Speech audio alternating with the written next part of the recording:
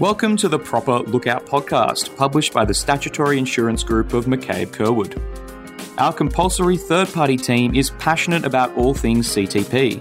They have extensive knowledge of the complexities of CTP cases and have seen everything from a heated liability dispute, an alternative blameless accident allegation, a nuanced causation issue, and an economic loss claim with family trusts and an offshore bank account, and even a claim for replacement care for the family budgie.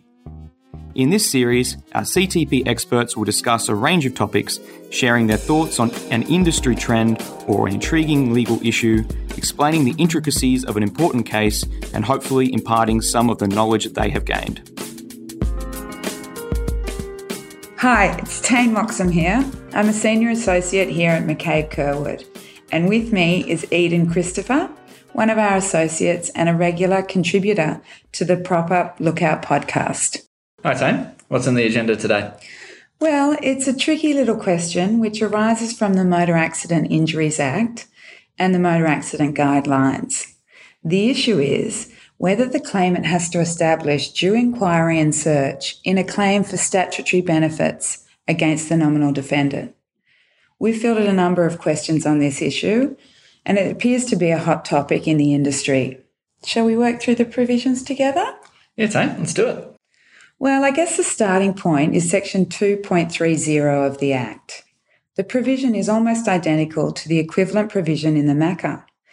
Importantly, subsection 1 provides, and I'm paraphrasing here, that an action for the recovery of damages may be made against the nominal defendant where the offending vehicle cannot be identified.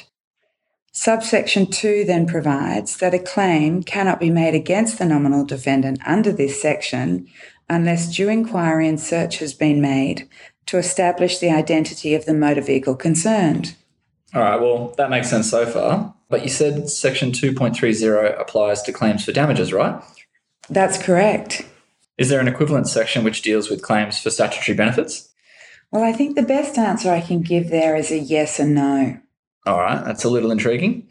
What I mean is there's no provision in MIA which mirrors Section 2.30 dealing with claims for statutory benefits.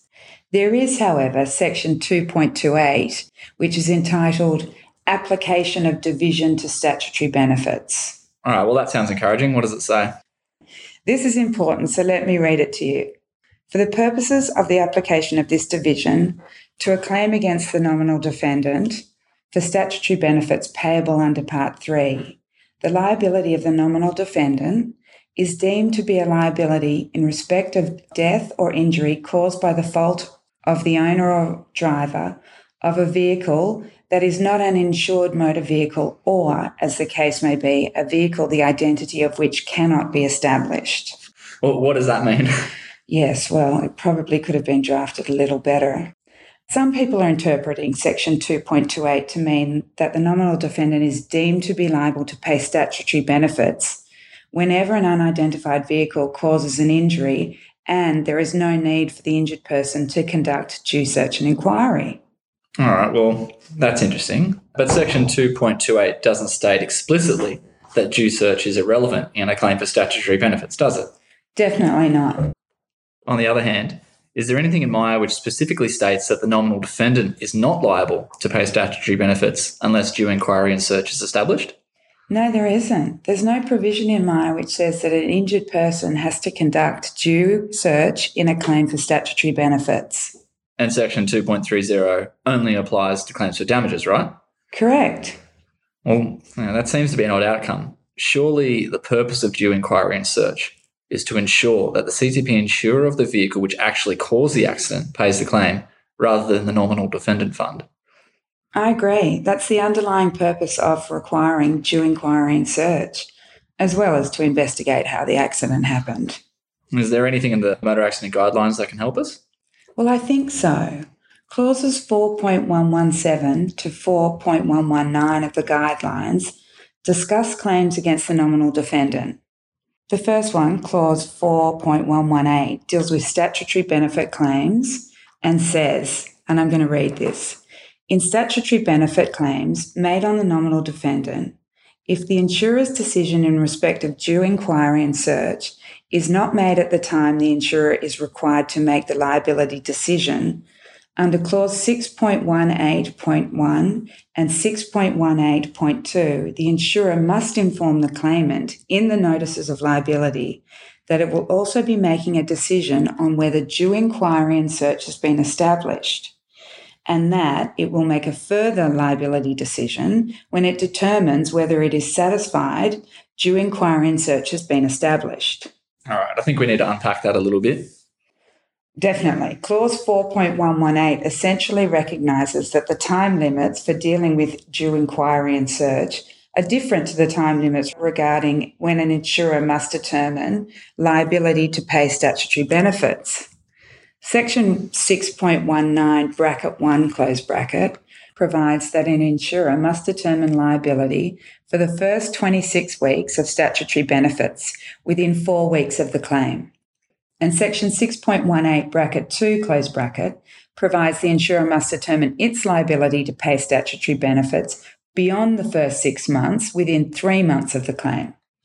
Well, on the other hand, Section 2.30 provides that the insurer has 2 months to reject the claim because the injured person has not conducted due search, and the insurer has another 2 months, once details of due search are provided, to assess whether the search was adequate. That's right. So Clause 4.118 seems to contemplate that the insurer can accept liability for statutory benefits and then make a subsequent decision to deny liability once particulars of due search are provided and found wanting.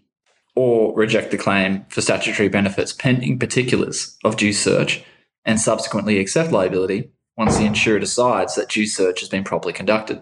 That's right. But either way, Clause 4.118 of the guidelines appears to assume that the nominal defendant is only liable in claims for statutory benefit where due inquiry and search has been conducted. Whoa, okay. So does a person injured by an unidentified vehicle have to establish due inquiry and search in a statutory benefits claim or not? Well, as we've seen, the Act is not clear and there are arguments both ways. If we go back to Section 2.28 of Maya, however, I think I can offer the definitive word. Oh, that sounds promising.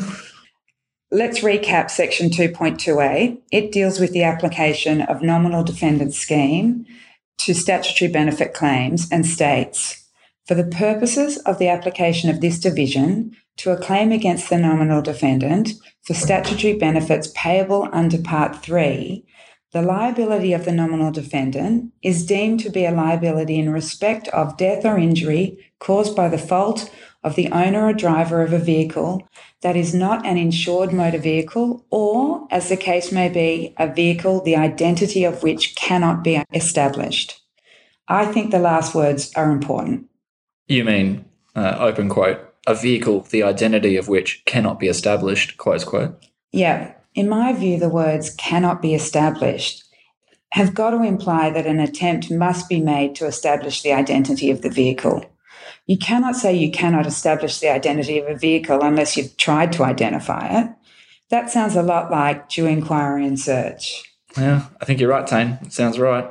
Particularly when you throw in Clause 4.118 of the guidelines and the statutory purpose of ensuring the nominal defendant fund is protected by requiring the injured person to identify the CTP insurer of the vehicle actually at fault. Thanks, Eden. I think we've got the answer on this one, but it wasn't easy. It will be interesting to see how this issue plays out in practice. Thank you for tuning in to this episode of the Proper Lookout podcast. We hope you enjoyed it. For more information on anything discussed, please contact Peter Hunt at peter.hunt@mccabecurwood.com.au or visit our website to see McCabe Curwood's full team of specialists.